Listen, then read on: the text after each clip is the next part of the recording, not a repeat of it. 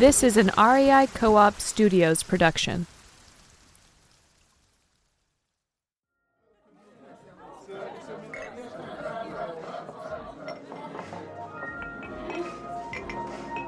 You're in a bright, familiar place, surrounded by bright, familiar people. Friends are there, and strangers who seem like they could be friends after a few moments' conversation. There's bustle and laughter and joyful noise all around. And then you see a face through the crowd, a face you think you might know. You crane your neck and look again, and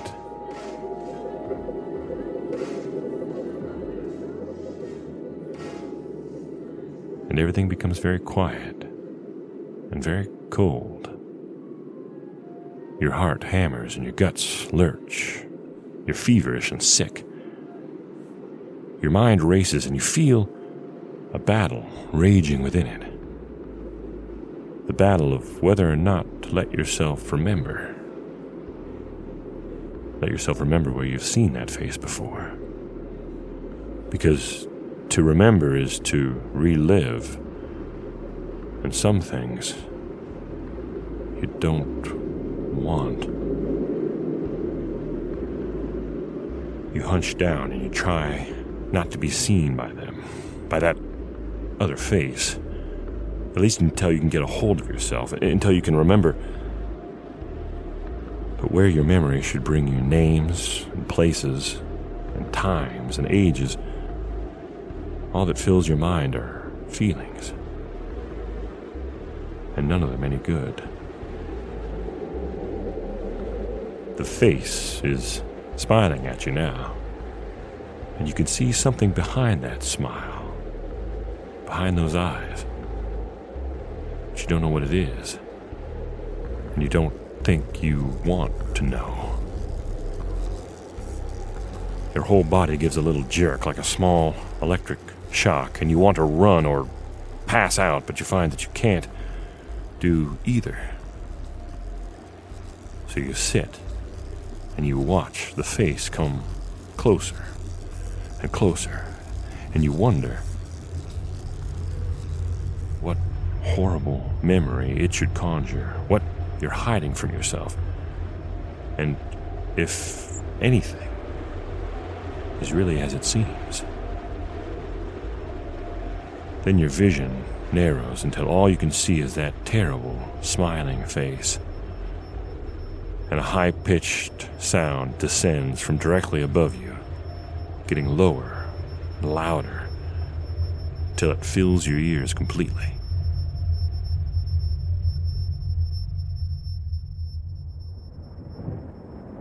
This is the Camp Monsters podcast.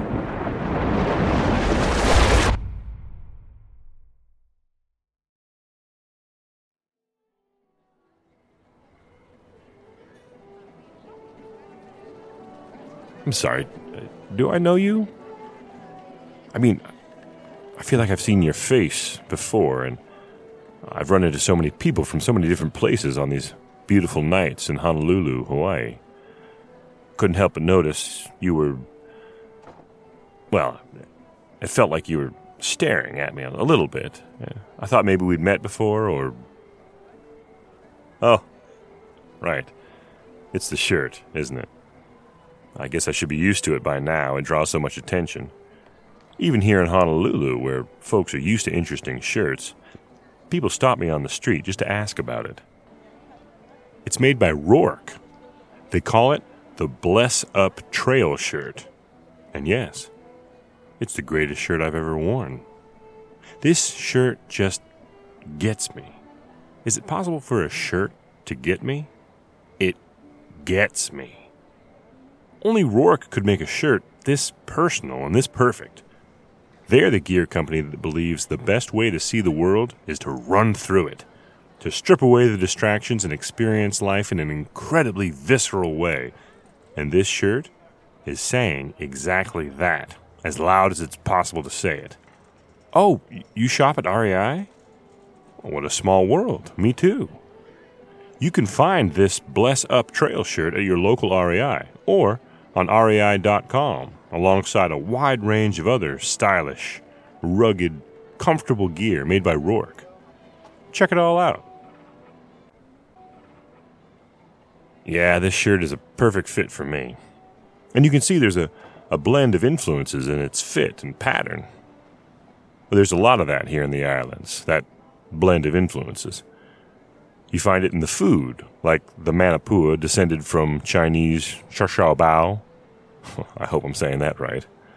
Or the Hawaiian sweetbread, influenced by the Portuguese pão doce. Or my personal favorite, Spam musubi, inspired by both Japanese food and Second World War rationing. You see that mix of influences in the language, too.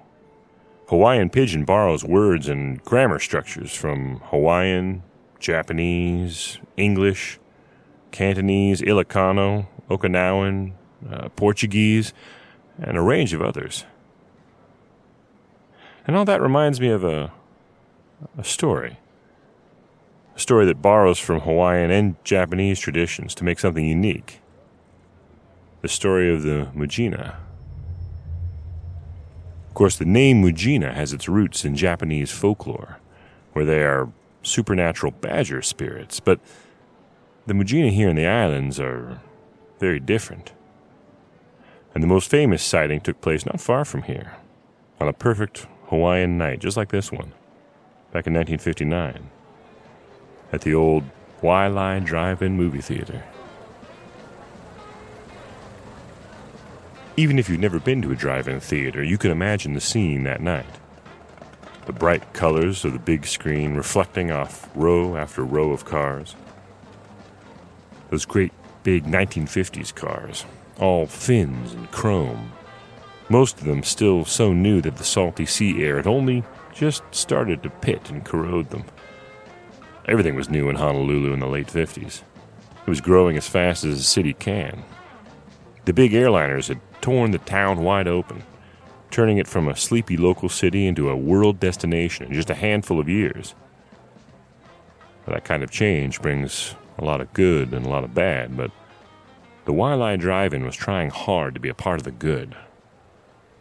It was an inexpensive place for all kinds and creeds of people to come and enjoy a little entertainment. It had a nice location not far from the action on Waikiki. Well-stocked snack shack, good speakers, all the modern amenities. By 1959, it should have been humming along. But there was just something about the Waialae Drive-In. Locals told stories of it being built on top of old, unmarked graves spilling over from the cemetery beside it, but folks will always tell stories like that about a place that has more than its fair share of bad luck. Construction problems, technical problems with the projectors and speakers, some kind of intermittent electrical issue that burned out the motors on the snack stand's freezers and refrigerators almost faster than they can be replaced. Then when all that got hammered out, there was a big hassle over screening rights with the distribution company that was supposed to supply the films. And after even that got squared away, well, maybe the shine had come off the place in the eyes of the public. Maybe that's why the crowds were rarely what they should have been, considering the location. But the crowds were just fine the night that we're going to the Waialae Drive-In. That particular night in 1959. Maybe it was the movie they were showing that night. The scary kind that the kids always love. One of those movies that's perfect for a drive-in. Where the main characters are out in their car on a rainy night, but they break down on the side of some lonely road. So one of them gets out to try to fix the car or flag a ride. And of course they never come back. And the other character is sitting there in the dim light of the car, trying to explain to themselves what's happened, why it's all going to be all right.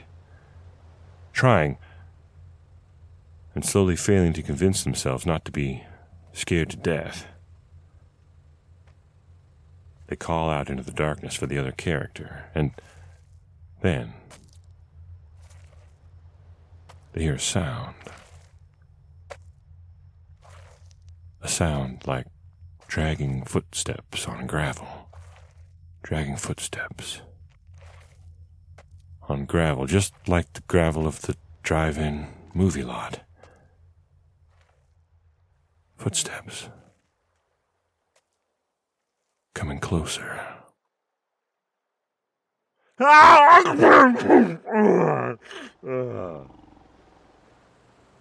Leilani jumped so high in her seat that her head would have gone through the fabric top if the roof of the convertible had been closed. Too terrified to scream, she twisted in midair through the buttery, ice-cold blizzard that a moment before had been her popcorn and soda, and she landed squarely on top of her best friend, Margaret. Margaret screamed something unrepeatable and shoved Leilani off and down onto the spilled soda floorboard. And then Margaret realized what had happened, and she started laughing and laughing and laughing. Some help she was. Oh, I'm so sorry. I was just coming by selling popcorn and soda pop. I tried to hold that sneeze in, but, I've got one of these terrible summer colds. I guess it's not summer anymore, but... Leilani would have been embarrassed enough, walking across the packed parking lot with popcorn in her hair and soda soaking her skirt. But it was so much worse, with the soda jerk following closely behind her, drawing everyone's attention to her plight with his stream of noisy apologies. No, it was fine. It was fine. It was all right. It wasn't his fault. She kept murmuring in response to him as he trailed along, offering everything but his little paper hat in apology. She couldn't shake him till she reached the bathroom at the very back of the lot and closed the door firmly in his face. Then she turned away from the door and covered her own face and wondered what it was that made her so sensitive, so easily frightened. Ever since she was a little kid, she couldn't stand to be left alone in the dark. Didn't like to listen to the silly ghost stories the other kids told. Her grandmother had always comforted her, told her it was because she was special. She was closer to the other side than most people were. That you could feel and even sometimes hear things that other people couldn't. No, but that was just silly, superstitious talk, and this proved it. There were no ghosts around here, just a scary movie. And still, Leilani felt shaky. She pulled her hands down from her face and looked around the bathroom. The bright drabness of the place was a relief after the darkness of the drive-in lot. Double rows of fluorescent bulbs buzzed overhead, bouncing light off the white tile walls and banishing even the shadow of a shadow from the room. Leilani felt the comfort of familiarity. There was the row of dingy stalls, the crumpled paper towels on the floor beside the trash can.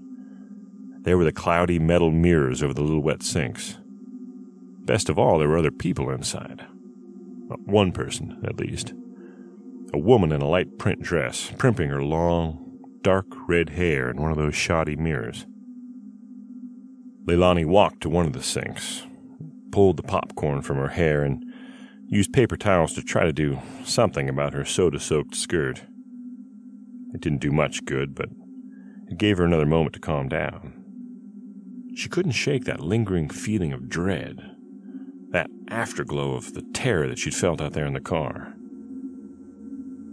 In fact, it almost seemed to be creeping up on her again. That fear. That was ridiculous. In this bright place where there was nothing to be scared of. She turned on the cold water, splashed some of it over her wrists. Her hands were shaking a little bit. She took her time washing them, running them under the water, trying to get her breathing to slow down, trying to coax a calm that, for some reason, she couldn't feel. So silly. Shameful what a little scare at the movies had done to her. Leilani's long, dark hair had slipped off her ears as she bent over the sink, dropping a curtain between her and the red-headed woman. But Leilani could feel the woman glancing at her, probably wondering why it was taking her so long to wash her hands, concerned at her shaky looks, wanted to make sure that everything was all right. For some reason, Leilani had always hated being the object of such concern from strangers. So she shut off the water and she shook her hands, drying them roughly on a paper towel to hide any lingering unsteadiness. Then she smiled and turned in the woman's direction, trying to think of some cheerful small talk she could make to disarm any concerns. But Now the red-headed woman was peering back into her own mirror, leaning toward it over the sink, combing her hair with a little black comb. Leilani was struck by how thick and red her hair was, how the light and darkness seemed to ripple through it, and she was struck by how lousy the mirrors in the bathroom were. Glancing into the little clouded rectangle in front of the other woman, Leilani couldn't make out her face at all. So she cleared her throat and told the woman how much she loved her hair. The woman stopped combing, set the comb down on the sink in front of her. She lowered her head like she was embarrassed, and the red hair cascaded down either side of her face. Leilani felt a rising anxiety, greater than she should feel about saying something wrong. Had she said something wrong? What was going on here? The woman slowly turned toward Leilani with her head hung down. The pale skin along the part and the vivid red hair on top of her skull looked strange, deathly pale, papery, laced across with tiny white lines like cobwebs or 1,000 fine scars. Leilani backed away another step. As the woman raised her head and the veil of red hair fell away, and her face met Leilani's gaze. At least, her face would have met Leilani's gaze if she'd had a face. But where there should have been eyebrows and eyes and a nose and a mouth, all that Leilani's horrified stare revealed was a blank, smooth, featureless expanse of pale, pale flesh. The air heaved out of Leilani's lungs in a rush, and she made a little sound like you do when the wind is knocked out of you. The faceless woman stood still with her hands hanging down at her sides. Leilani just a few steps away, frozen. The brightness of the bathroom was suddenly oppressive, terrifying. There was nowhere to hide. There was no corner to crouch down in and hope to go unnoticed. The door was the only way out, but the creature was just as close to it as her, so the question in Leilani's mind was, when her terror thawed enough for her to bolt, could she possibly make it to the door in time? And as that question repeated, louder and louder and louder in Leilani's head, suddenly there was a sound. It started so quiet, Leilani wondered if it came from herself or from the faceless thing. It began as a high whine, then fell into a faint whimper, and then rose into a smothered howl like someone restrained, screaming the unbearable through tight-sewn lips.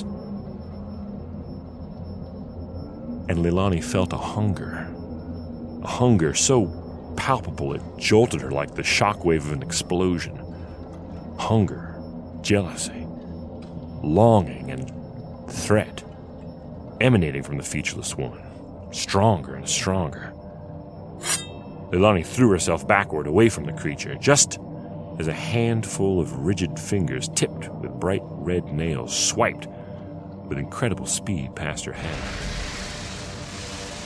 She slammed back into the thin steel wall of one of the stalls, dazing herself and making a terrific sound like a clap of thunder.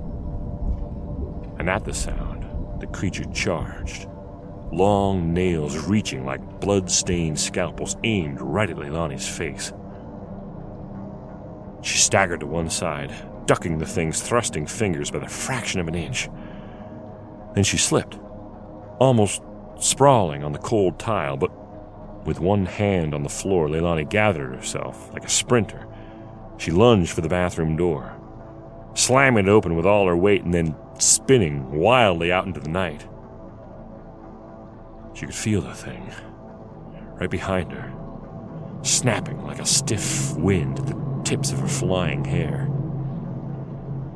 Leilani ran toward the only light she could see, toward the big, floating light of the movie screen. And as she ran, as fast as terror could drive her through that pleasant, fragrant Hawaiian night, she found the breath to scream.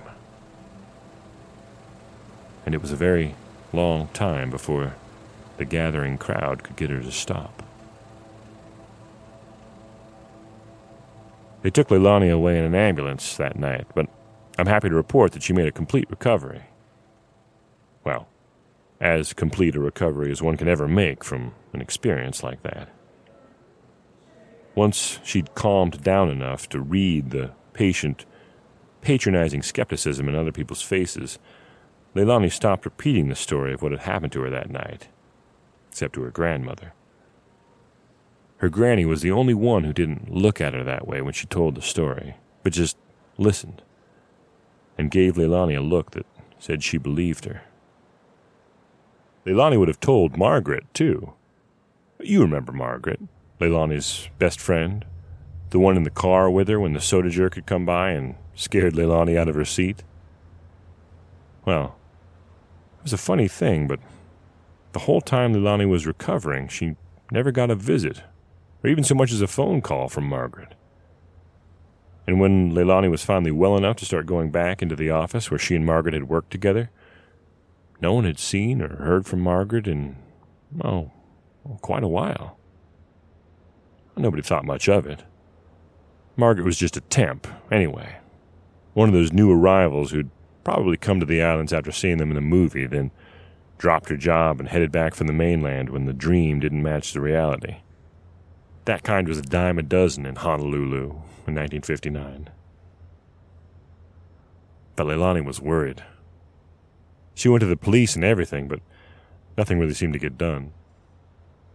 And then, a month or two later, on a sunny afternoon, there was Margaret, walking right down Waialae Avenue. Leilani saw her through the crowd up ahead, less than a block away, crossing from the other side of the street. She had big sunglasses on, and she was wearing a wide sun hat, but that didn't matter. Margaret had one of those kinds of faces, memorable, instantly recognizable.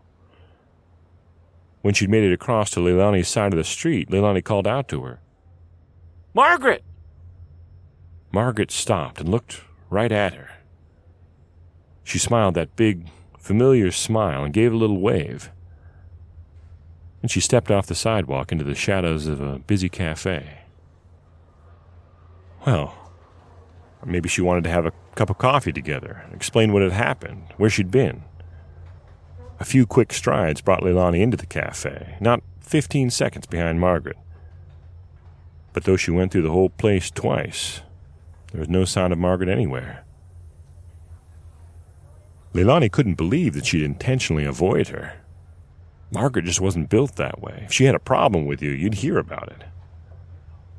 As Leilani walked away down the block toward home, she almost convinced herself that she'd been mistaken, impossible as that seemed. Now, come to think of it, the woman that she'd thought was Margaret had looked different in the few moments she'd seen her.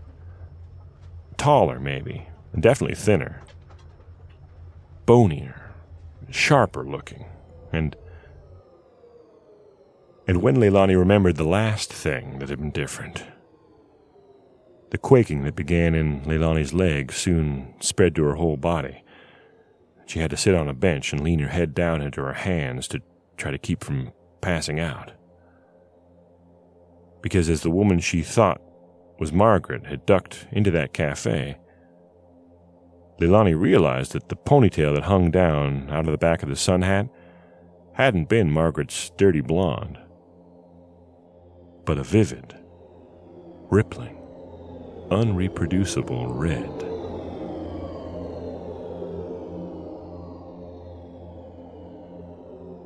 Now, the doctors called that sighting a setback and told Leilani that it was to be expected. She just needed more rest, more treatments. But Leilani's grandmother knew better.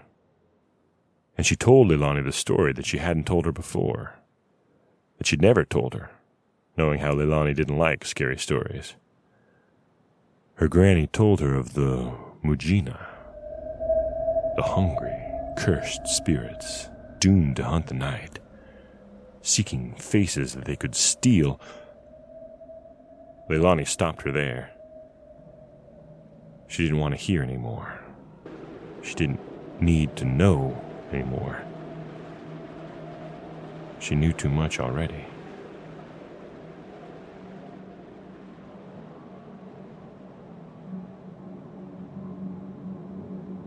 Well, that's the story. Since then, Mujina sightings have kind of come in waves. There'll be a few in a short stretch of time, and then it settles down again for a decade or more. Well, that might just be the nature of stories like this. You know, they come back into fashion and then fade away. Or, of course, it could be that the Mujina only need to make themselves known when they have to find a new face. Anyway, there's been a few sightings recently. The Waialae Drive-In is long gone, but the Mujina seem to roam all over the islands now. I think the scariest sightings are the ones where a Mujina suddenly appears in people's houses or hotel rooms. And maybe those kinds of sightings are more common than we think. Because, of course, we only hear about a few of those apparitions. Sometimes people convince themselves it was all a nightmare, and they never tell anyone. And then other times, well, you can't say that a person disappeared when someone with a face just like theirs is out there walking around. Can you? I guess I could warn you to check the closets and behind your doors and shower curtain before you go to bed tonight, but if you found a Mujina, what then? Do you really think you could get away? I'm pretty sure I could. I'm not bragging, it's just, check out these Alta 5-inch shorts made by Rourke that I got at REI. Now, maybe science can't prove that they actually make me faster, but I sure look faster, and I feel faster, and isn't that half the battle? And these Alta shorts are perfect to bring on a trip to Hawaii. Lightweight, breathable, versatile, and they take up less luggage space than my toothbrush. Of course they do. They're made by Rourke, the gear company that was founded by a band of world wanderers, whose products are field-tested and tailored for travel. Whether you're exploring the streets of Jakarta, hiking the craggy heaths of Scotland, or doing a bit of surfing and fleeing faceless demons in Hawaii. Rourke is made for all that, and it's perfect for just hanging around the house, too. Check it all out now at your local REI or online at rei.com.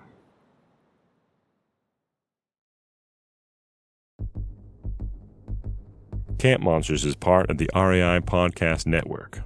And don't worry, no Nick Patries were harmed during the recording of that sneeze sound effect from earlier in the episode. Our producer, Jenny Barber, and our senior producer, Hannah Boyd, are munching popcorn in the front seat of their huge 1956 Bel Air, watching that famous scene where our content strategist, Lucy Brooks, matches wits with both our executive producers, Paolo Motola and Joe Crosby. Best thing since Hepburn and Tracy. Meanwhile, lurking at the very back of the lot, flitting quietly between the parked cars, writer and host Weston Davis searches endlessly, seeking someone who wants peanuts, popcorn, soda pop.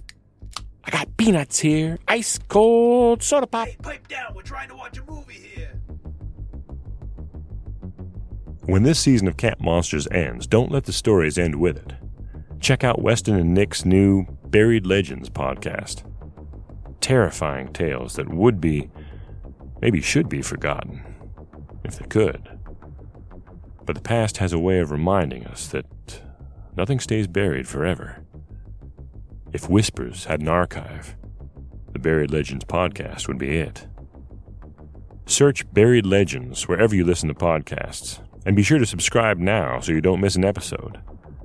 Buried Legends launches this November. And that's especially important because next week is the very last episode of this year's edition of Camp Monsters podcast. If you like these stories, please leave a positive review if you haven't already, and reach out to podcast@rei.com to let them know how much you enjoy what we do. And as always, tell your friends to listen. It's your support and spreading the word that keeps us recording. Thank you. Next week, we'll pause from swapping stories around the campfire to take a quick selfie. That's a good one. But what's that in the background there? I don't see anything behind us. Take another one. There, let's see. Oh, look at that. You can see it even better in that one. It's like you can only see it through a screen, but every time you do, it's getting closer and closer. And as always, the stories we tell here are just stories. Well, some of them are based on things people claim to have seen and heard, but it's up to you to decide what you believe, and whether or not to look too closely at the faces of the people around you, if they have faces. Thanks for listening, and we'll see you next week.